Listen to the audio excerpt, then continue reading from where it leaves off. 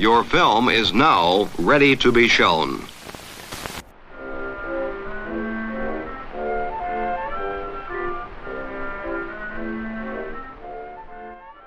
Good morning. I'm Justin Hendrix, editor of Tech Policy Press, a nonprofit media and community venture intended to provoke new ideas, debate, and discussion at the intersection of technology and democracy.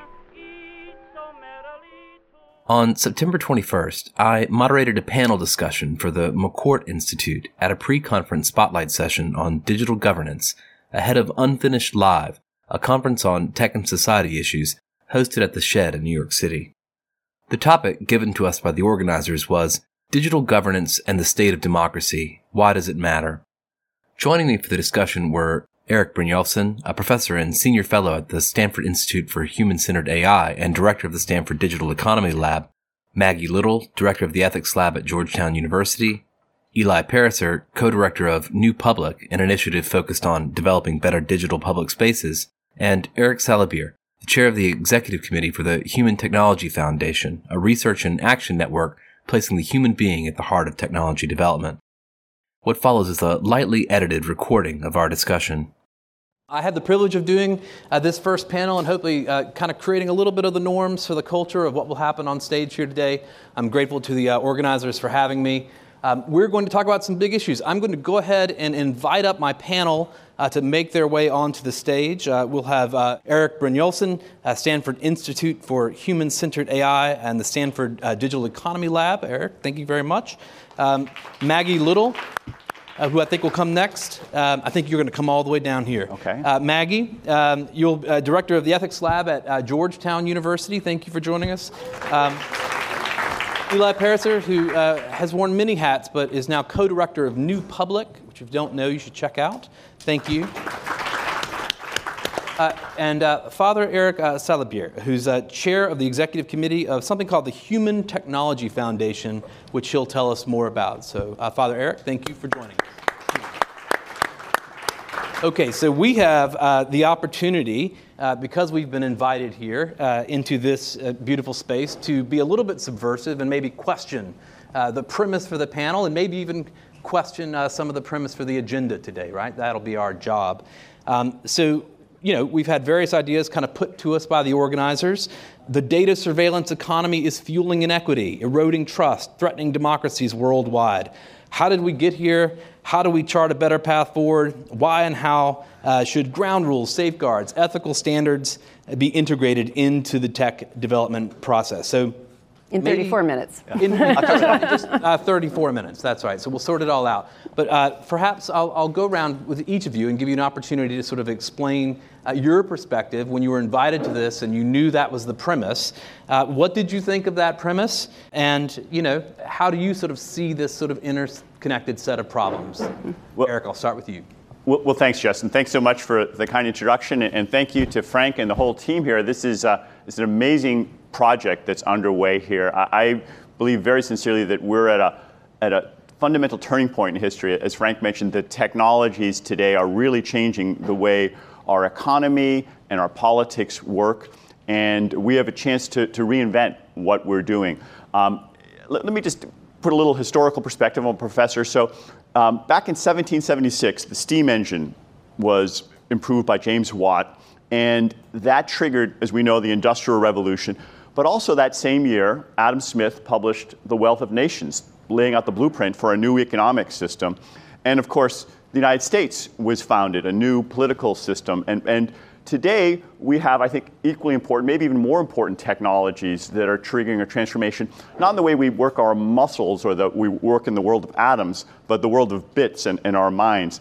And the implications, I think, are even more profound. And so I'm glad working with Frank and others inspired by the Federalist Papers, developing a new set of a blueprint based on, we're calling it the Digital Society Papers, to lay out some of the changes that are happening. And there's already been some amazing research on some of these topics that we're beginning to bring together. Let me just highlight two quick articles in Science, I promise, just for a minute or so. About 5 years ago, there was a paper published in Science called The Spread of True and False News Online. And it was really scary because it showed what we all worried about, which is that, in fact, false information, misinformation spreads 3 times further, faster, and deeper online than it does in person. So it's not just the anecdotes, but they documented over 100,000 stories, some true, some false, and you could see that the false information spread faster. Now, this was not because the social networks had some evil plan, as far as I know, to spread misinformation. It's because they were inadvertently designed to trigger the parts of our brains, sort of the reptilian system 1, as Danny Kahneman calls it, quick clicking, and that means you want to spread things that are amazing, things that you've never heard before, things that are unbelievable. Well, guess what? Lies are more unbelievable. So you get a lot of false information spread. And the platform itself is, in many ways, these platforms are destroying society, destroying democracy, because one of the most important things in a society is having truth privileged over misinformation. And we've done the opposite, not by design. There's a more encouraging paper that was published this past week. I was a co-author on it, so I'm proud of it. It was also in the journal Science, and it described what we call the causal strength of weak ties. We all connect to each other, increasingly socially. Thankfully, we're in person now. And maybe the most important paper in sociology the past century was Granovetter's paper called The Strength of Weak Ties. But it's all observational. Now we have data from millions of connections that people are making online.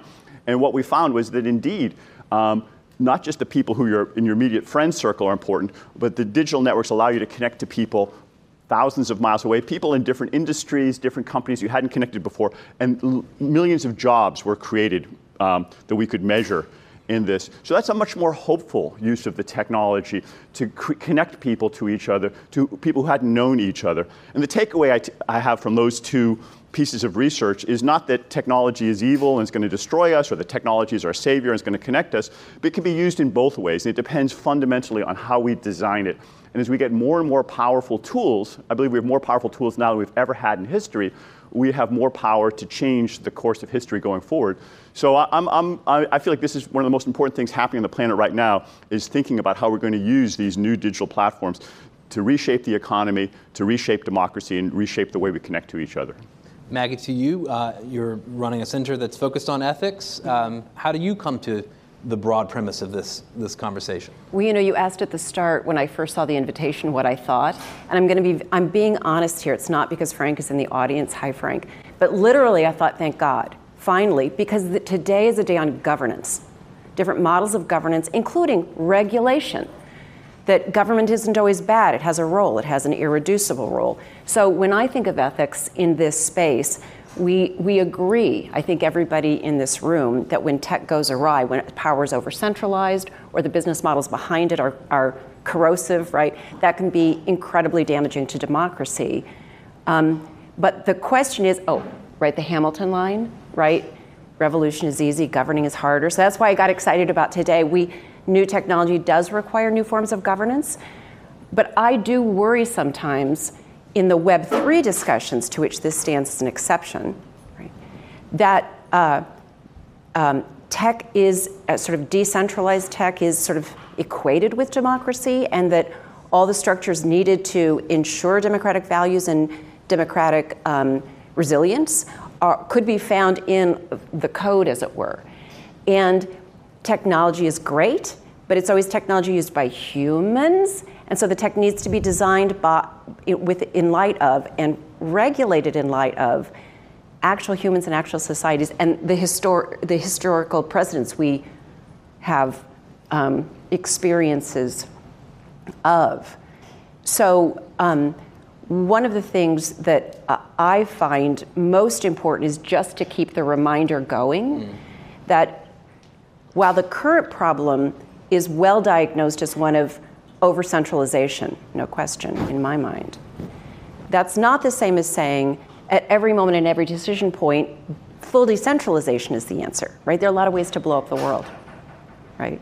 No structures other than letting people have full user choice and maximizing liberty themselves, as important as that is, will ensure that we don't end up in the Wild West again. Right?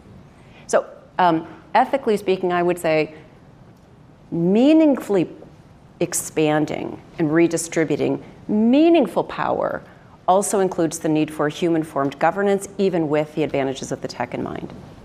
Eli, I think of you as in the business of plan B, of trying to create alternatives at this point. How do you come to this question? Well, first I just think we should, as Maggie was, ground it in what does governance matter, right? And it matters because it's about power, it's about who gets to speak, it's about which people matter, and what power we have together, right? And I think there's lots of conversations happening right now about sort of democracy under threat, and I think that was somewhere in the tagline. But I think the biggest threat to democracy is its own total incompleteness.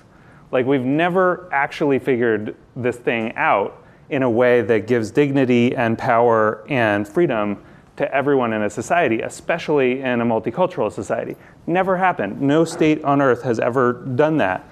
So there's this real project of continued invention that has to happen, and that's before you get to the fact that we're governing with 1700s technology, right? And so we're trying to invent something new with technology that's several centuries old in terms of how communication norms are expected. And so my feeling, and people here may disagree, is that when I imagine, and I am a hopeful person and I have faith that we're going to get there, but when I imagine the multiracial, pluralistic democracy that's going to exist in 2050, I can't see how we get there by little incremental tweaks, right? I think we need to be thinking much bigger about what kinds of power holding structures we need. And so and I think that's a generational movement, and it's a really broad movement, and it's so exciting. For me, being in this for 20 years, right now, it's starting to feel like people are actually up to the scale of that movement, to the ambition of that movement. That's starting to actually sort of feel like it's a thing that's happening all around the world. And so I'm very grateful to everyone who's here, who's part of really feeling okay, we got to do something much bigger.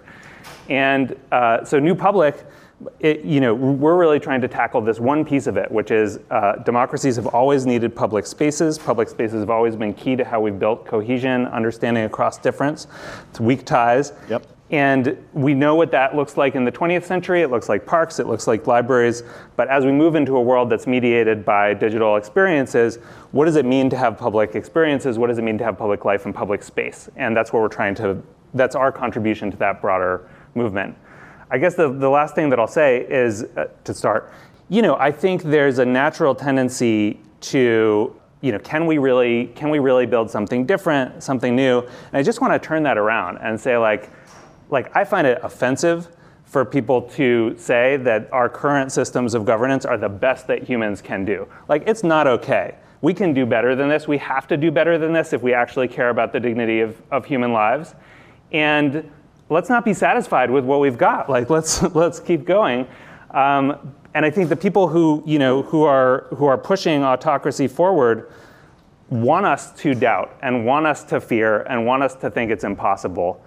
And what I want us to do is to hold on to a kind of pragmatic hope that it is possible and figure out how we get there. Father Eric, you may have the broadest time horizon on these questions of anyone on the stage, if I'm correct. Not so sure. First of all, thank you very much for having me here. Good afternoon, everybody. So actually, at least I have a perspective from Europe, which is perhaps slightly different. But I would like to jump on what you said, Eli, because a couple of days ago, it was revealed that a big country of Eastern Europe, I will not mention the name, I would say, has spent millions and millions just to let's say, have a strong impact on our democracies and transform them and probably be harmful to them. And my question was, why are we so sensitive to those fake news? And so part of the answers were given by Eric, and that was very relevant. But I would say that for sure we have the biases. For sure those technologies are very well designed by smart people, implemented by strong companies, and so on. But for me, that's not all of the answer. The point is, if you trust someone, and if someone else comes and says bad things about the people you trust, you will not change your mind in a snap saying, oh, for sure, that's true. But why people trust all those conspiracy theories? I mean, they are not dummies. And I was recently at the headquarters of Orange in France, and some people were saying that prominent politicians from all around Europe come and say, what's the connection between 5G and COVID? My gosh, just even asking the question is strange. And so I would say that probably it means that we have no strong narrative, common narrative, to oppose to those little stories. And I think that probably if our democracy is endangered, it's also because at some point it's weak. And we need to identify the weaknesses of the democracy to fix them. And just in Europe, something interesting is a lot of politicians were elected because they were anti-system. So they were elected to govern the system being anti-system. It's a bit strange, but for me the most important point is the way they phrase it. Democracy is seen as a system. It's not seen as a common project anymore. It's seen like an operating system. I don't want to be managed by an operating system. I understand that people feel out of the loop.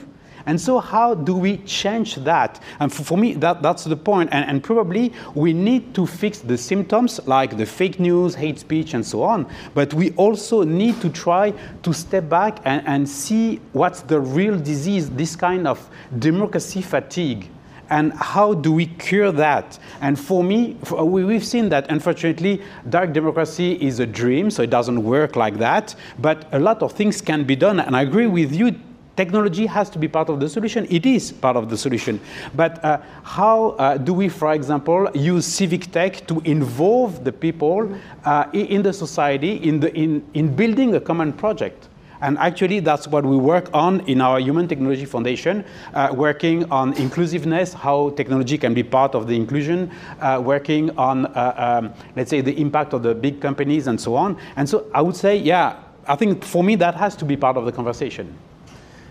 Please, Maggie. Can I just add on to what you said? I love that you brought in the issue of inclusion of the people that would be using or whom the tech serves. Yeah. So if we're going to live up to Eli's dream, I love your dream. It's going to be a reality. It's going to be real. But one of the pathways has to include inclusion of the people who are part of the democracy. So one of the, diagnosing the problems that led us here, one of the big issues with tech is not just that it's big tech and over-consolidated, but insular from stakeholders, right, the people who are going to be most affected. So part of, I think, your ideal and vision and what you're working on is what are models for, some people call it design justice. Designing anything, including a city, a government, or a tech platform. How do you make it inclusive in a radical way? Might be how you get a radical solution on democracy. Yeah, for me, this is key, but unfortunately, I'm afraid that too often policymakers see inclusion in the tech, like how to make it more accessible and so on. But for me, this is only the first step. It's inclusion through technology. So how can we help people through technology to be more involved in the society? So it means that it has to empower the people and all of that. Very often, we have the feeling that once they have 5G, a decent computer or phone, and a little bit of literacy on that, that's fine. But that's absolutely wrong. And it has to be designed to develop this democracy and to involve more the people. And actually, we work with the French presidency on something called Tech for Good. So this is an initiative partly on inclusiveness. And actually, it was one of our goals, like to design like digital inclusiveness goals, just to be sure that technologies will follow a specific path, and so they will be more inclusive. Eric. Yeah, and I think we'd want to be more inclusive, but also think we want to do what we can to amplify and harness the better natures in each of us. We could be inclusive in a way that leads to mob rule and destruction and polarization and brings out the worst lies I talked about being spread faster, or we can try to bring out the better angels. A couple of months ago, Alan and I had dinner with Steve Pinker, and he's talking about his new book and trying to promote rationality. And he's a whole checklist of ways that people can be more constructive. But what I thought was the most interesting part of our conversation was he talked about the institutions that we've created over the past few centuries that are designed to amplify truth versus falsehood.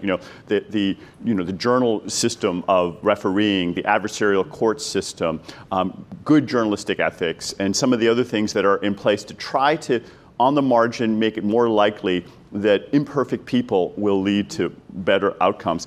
As I was saying at the outset, unfortunately, I think many of our technologies and our institutions have been inadvertently designed to amplify some of the worst instincts. And machine learning is really good at learning from clicks and quick information. It's not very good at learning from what people really care about over weeks or months or decades or lifetimes. It really can't. So we've built a system that, not by design, but by effect, amplifies some of that more primitive parts of our brains.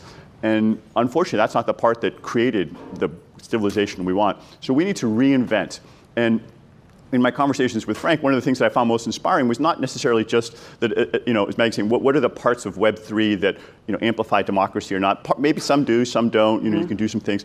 But more fundamentally, the more general thing is that it's a reset button. We're in a position where new technology is allowing us to just create new institutions. And now we have a chance to be a little more conscious about how we go about doing those. And I think that's a big part of the agenda here.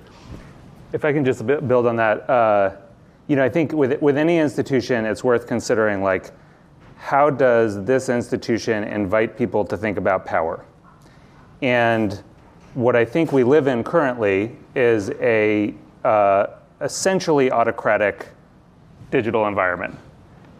Yes, you can participate, you can post a tweet, but if you want to change how Twitter works, you need to have $50 billion or have founded the company, 43 billion and more. And it's one person. At the end of it's like there's like 5 guys who make all the decisions ultimately about how these systems work.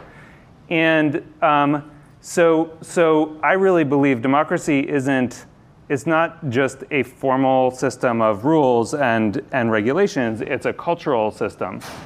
And a lot of how people build faith in democracy historically, if you talk to sociologists and political scientists, isn't through because they voted and their candidate won.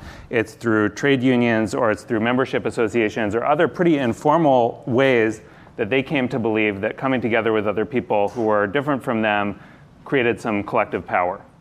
And so those are the kinds of institutions I think you need in order to create a democratic culture, in order to sustain a formal democratic system. And we have the farthest thing from that in our digital environment right now.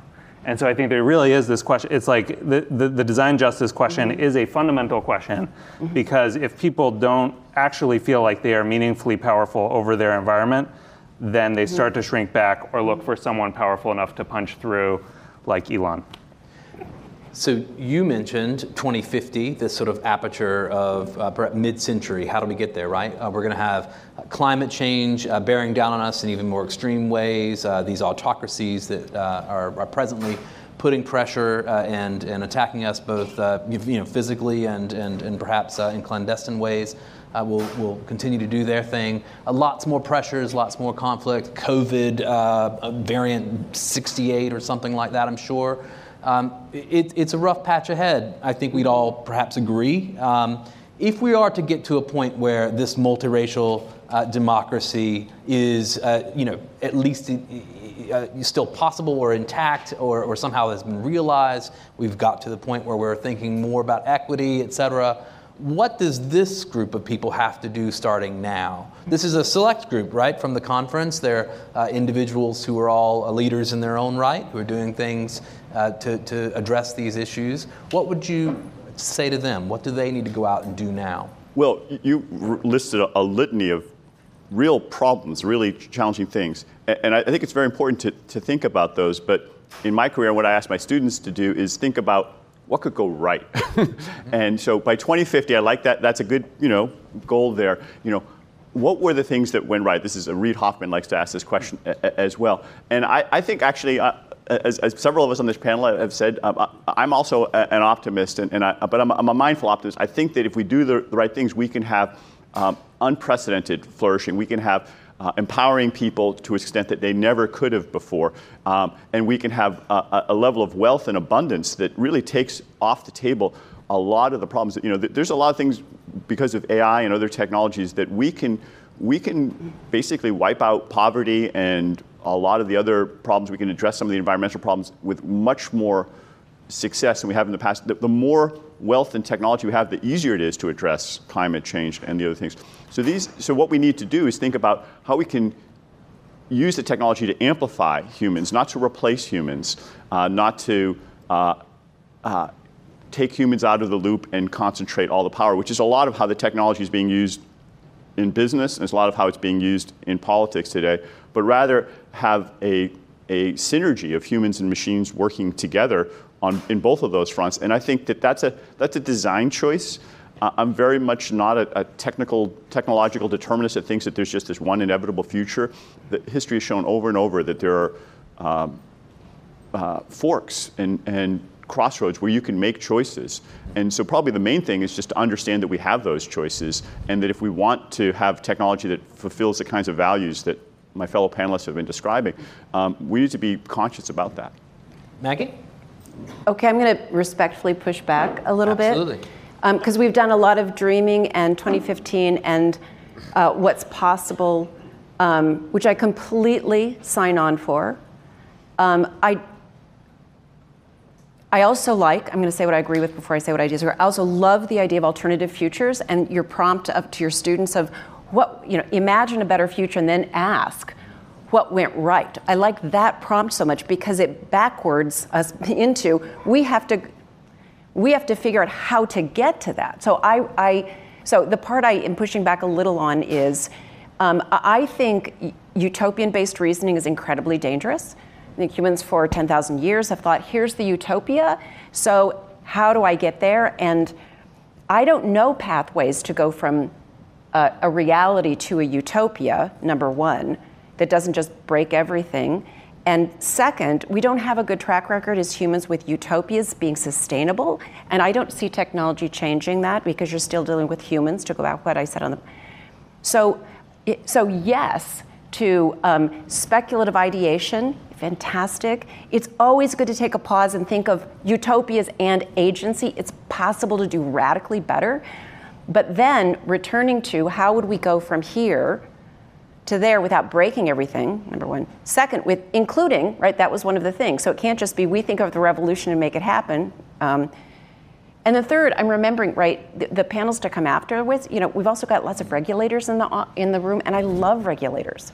My husband's a regulator, right? So we actually have an army of people who have high expertise, lots of experience in how actually to get stuff done. And I don't want to forget that army of people who we need to empower and ask them. So I really like incremental change too. Without incremental change, we're just dreaming, and I know that's not what you meant. But so part of why I love the idea of today is we're also going to get really practical while being supercharged about making it massively better. Yay. And things have been depressing lately, so dreaming a little is fantastic. But there's so many good concrete things if we empower what people have already thought for making forward motion. So there's a lot. I think the caution against, especially like thin, speculative utopias as a North Star to build toward exclusively for everyone, I'm with you. And I don't think there is a solution, or even like a couple solutions to a bunch of these problems. Like, I've been thinking about, I think it's Elinor Ostrom, who's an economist who studied commons management, has a thing about like no panaceas. And what she meant by that is like, there's no like magical solution that comes down that works for everyone. And the more you're talking about human communities, the more that's true. And when you look at institutions that are successful, they are situated, they're in a particular place with a real understanding of who they serve. They're not trying to serve everyone. So part of what I have, so I think, in terms of the path to the better place, I think one piece is about breaking it apart and saying, like, you can't solve these problems as one algorithm that we're going to tweak to try to make it work for 3 billion people. There will never be an algorithm that works for 3 billion people, really. Or like a protocol or a AI system or anything, yeah. Like, and so let's like think about this differently. And then let's do a lot of experimentation and a lot of learning to see, it's like the Gibson quote, it's like the future's here, but it's not evenly distributed yet. Like there are places where there are things that are working, and you could talk about Taiwan or Estonia or Iceland, Barcelona. There's a whole bunch of really interesting stuff that's bubbling up that it is pragmatic, but is also much more of a step forward than, tweaking our vote by mail guidelines by X%. And so, I think that's where I would circle. And then the last thing I'll say is like, this pragmatic hope thing is tricky. And on the one hand, like totally yes, pragmatic. But on the other hand, like, I just want us to remember that what they want is for us to be like, it's too hard, And so I think it's that like the hope, not in the sense of like, I know my dream's going to come true, but as a habit of mind that is determined and gonna keep pushing.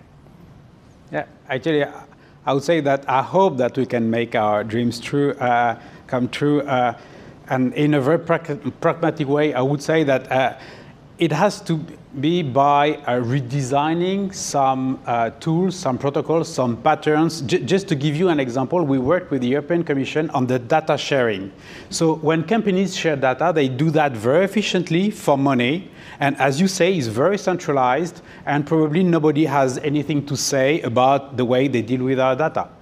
On the other side, the open data is completely open, free, and so on. But we see that it's pretty limited because the data is not high quality, and some things can be done with that, but not everything. And so the European Commission was trying to find a third way in between. And it was a kind of a dream. They called that data altruism. So sharing data for the common good. But it was just not like a big declaration. Oh, we sure, a little bit like Teletubbies, we should share our data and whatever. No, it was like, practically speaking, how can we do that? Should we have like third parties managing our data? Should we have a way to finance it? Should we have protocols? Should we have a regulation and so on? So just to be pragmatic and create a new way to share data. Now we don't know if people will really buy it, if people will really use it. And actually we're working with them on the governance and on the acceptability of this process. But this is the kind of experience that should be replicated in many ways, just because if we build this kind of tools, we can twist the system, we can change things. Yes, Eric. Yeah. Since panels are more fun when we have a little friendly disagreement, I'm going to pick up on the incremental versus the radical. I'll take the side of more radical, and that's because I said utopian is what works. And I'll take the side of utopian then too. Utopian, of course, it means no place is literally what it means. So that's maybe a little extreme. But actually, it was one of my favorite books when I was a kid, because I was inspired by the idea that we could build a better society. And like everything in this room, somebody imagined that monitor and that camera, these buildings, and then they built it, and it got created. Our country was imagined by a group of people, and they got together. It has a ton of flaws, but they created something very new that hadn't existed before, that I'd say was pretty radical for its time. Facebook and Twitter and Move On and lots of organizations, somebody said, hey, let's create this. And that's how we have all this amazing stuff. That's why we're 50 times richer today than we were in the 1700s, is because people consciously said, we can build something that never existed before. Right now, we have the most amazing tools ever. I've moved out from MIT to Silicon Valley at Stanford, and every day I'm running into people who give me these utopian ideas. One of my friends is building flying cars, and another one, is building implantable chips. And like when you hear them, you're like, if I hadn't been in Silicon Valley, I'd be like, that's a crazy utopian idea. But then I look at their track record, and they've done stuff like that before. So a lot of these crazy ideas fail, but some of them succeed. And I think we are right now at a point where we do have these more powerful tools than ever before. And so I would distinguish two kinds of optimism. There's a kind of unconditional optimism that I might have as a child, that, Christmas is going to come and presents are going to arrive. And I'm just like, I just can't wait till that happens. I'm just going to sit here and wait, and good stuff's going to happen. That's a really bad, destructive kind of optimism. I think that's as bad. As an adult, it was good as a kid. Okay, No? as an adult. Okay. Okay, it may be okay for kids, but yeah. There's another kind, I call it mindful optimism, word I used a little bit before, which is like, I want a tree house, and I'm going to build that tree house, and here's my idea for it. And it has to be realistic, but it may be something that didn't exist before, and it may be the best one in the neighborhood, and that is something that if you put your effort into it, you can create. And so I would call for mindful optimism on this panel and in our society. We have a lot better tools than the kids building tree houses did, and I think we have a chance to radically remake the way we're governed and the way our economy runs. Can I? Yes, please. And we've got 2 minutes. Yes, I know. I just want to warn the audience before, Maggie, you go. We are going to open it up to some questions, I 1 believe. minute 45. And for those of you who've joined us online, we'll also have some mechanism for you to ask as well. But Maggie. So I love everything that you just said. So I just want to clarify what I find dangerous, form of reasoning, which is not what you said. Radical, yay. Innovation, yay. Creative, right? Thinking of ideas and realizing them that have never been thought for, yay. The utopian reasoning, I mean something very specific that sometimes burbles up with Web3. We can have a society where there is no wealth disparity and everything, right? That's to imagine an end state that has no problems and yet is still populated by humans. That's what I find dangerous, okay? As opposed to... And we hear those things from people like Sam Altman. No, absolutely. And that just... I can go on too long about it, but that seems very dangerous to me. I don't think it's what the panelists here are talking about. I do want to caution against it, because again, sometimes in Web3, it's we can have it all, and since we don't have it all, now everything is broken. That's not how it works. But love the idea of mindful hope and radical solutions. Great. That gives us... Oh, go ahead, Eli. You've got 36 seconds before we're meant to turn it over to the audience. Well, it's just, I think the other piece is like, who's invited to imagine this stuff? And... Yeah. Yes. And what does it mean that we live in a society where, billionaires can imagine whatever they want, and everyone's kind of like, okay, I guess. Yeah.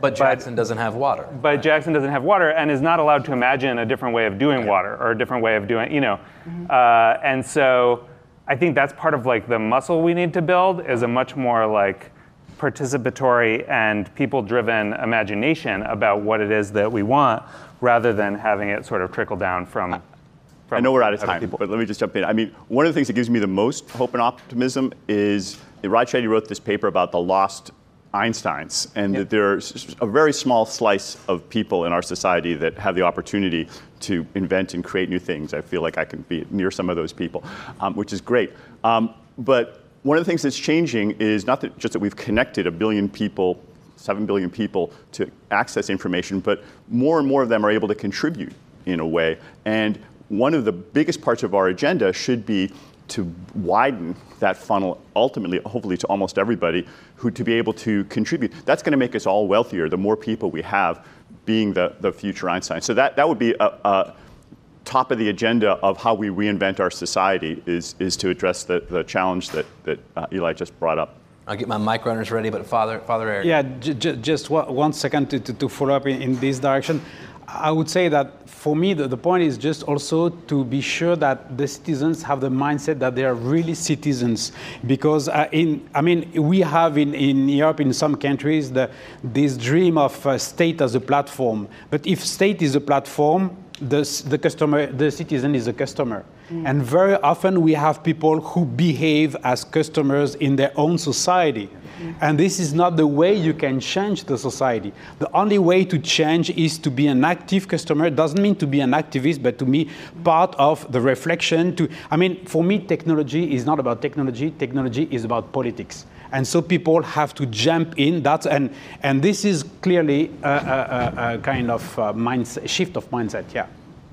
Let's go to a question in the audience. I've got the first hand up right here in the center. So if my mic runner might want to even come around.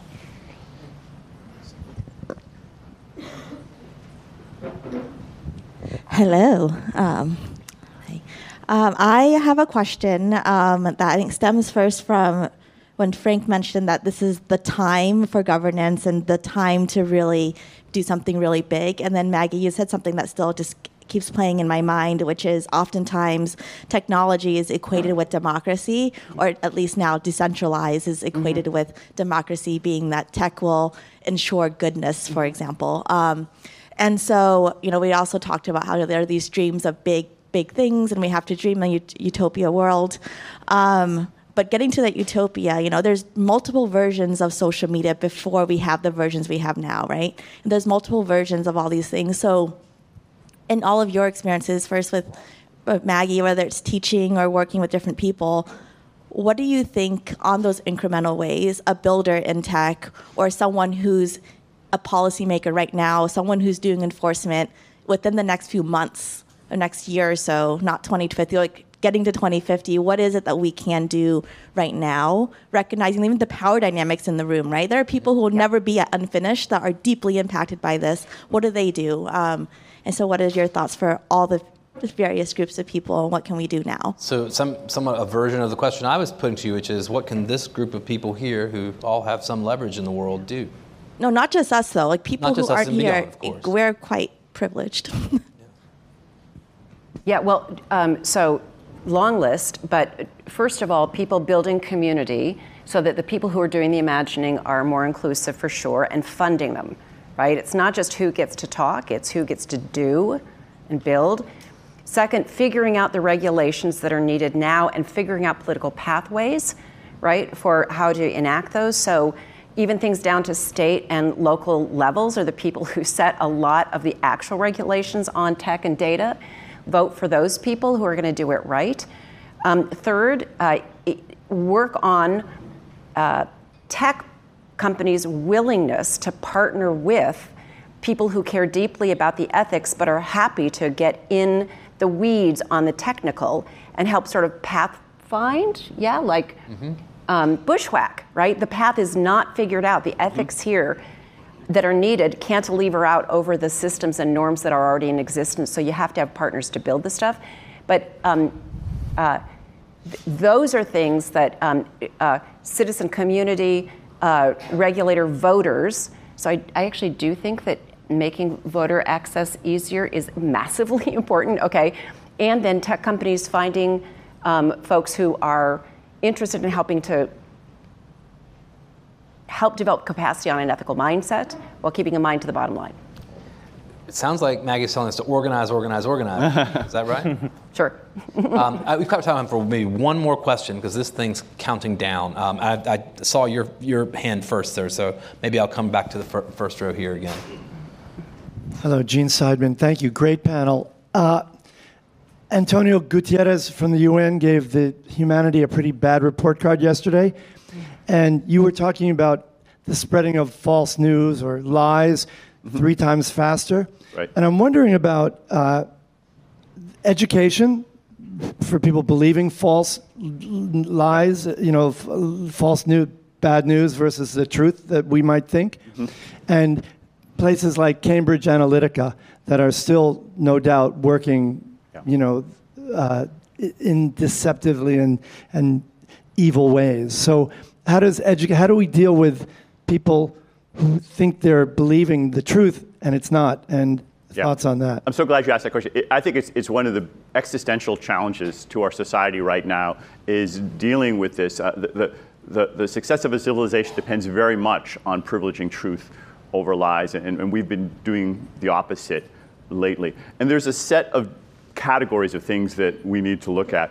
One is at the individual level, education, and just you can teach people to look out for misinformation. I learned this new term a while back from Jared Cohen, nut picking, and now I see it everywhere. Nut picking is finding an idiot on the other side, some extremist, and making them famous. Somebody who would have been ranting to 12 other people at most suddenly becomes famous to 3 million or 300 million people, and then that becomes the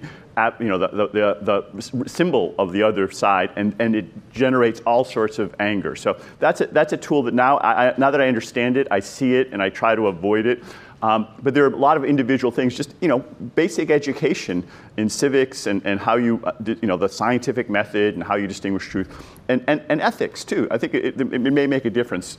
But the other thing, which I was touching on, was institution and organizational changes. And this is something that I think we know some of the techniques that work, but I think that it's a research agenda is to systematically look at what are the levers. There's a whole bunch of open platforms out there, from Wikipedia, Twitter, Reddit, and et cetera. If you look at them, some of them have a lot more misinformation than others. And they have dozens of design parameters. I was talking to Jimmy Wales about this. And some of them are anonymous. Some of them have different revenue models. Some of them you can repeat things very quickly. Some you can't. I have hypotheses, but I'm trying to be a scientist about it. We want to look at that systematically and say which ones are correlated with more truth, which ones are correlated with more falsehoods, and how can we, over time, design systems and organizations to do it. I think most of the people who run these organizations and these systems, whether they're individual billionaires or boards of directors, I know some of the people on the board, they will want to do the right thing. Maybe there are some revenue model incentives that push them in the wrong way. Maybe there's some technology design incentives that push them in the wrong way. I think an important agenda would be to understand that better and then start implementing it. Just as the Federalist Papers laid out a set of principles that imperfectly moved us towards more democracy. We can do the same thing going forward, but I'm glad you asked that question. Father Eric, we're out of time, but 10, 15 seconds. Just 10 seconds about the two questions, perhaps. I think that each time there's a kind of riot or social movement or whatever, we allow people to complain, so to identify the problems, but not to be part of the design of the solution. And I think we should trust more the collective smartness. I mean, people can do a lot being connected, working together, and I think that technology can allow us to build the solution together, and we've seen that each time we try that, so each time we trust people, we get a good surprise. Trust people. Maybe a nice word from the man in the cloth on the stage to end us. I thank the audience. I thank you for your smart questions, and thank you to the organizers again. I'm sorry we took a couple of extra minutes. Thanks to the panel. Thank you.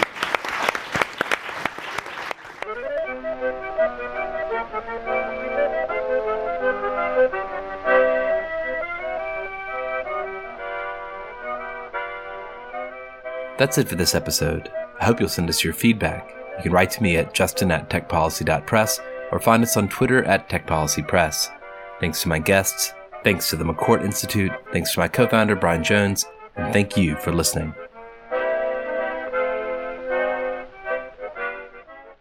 Tech Policy Press.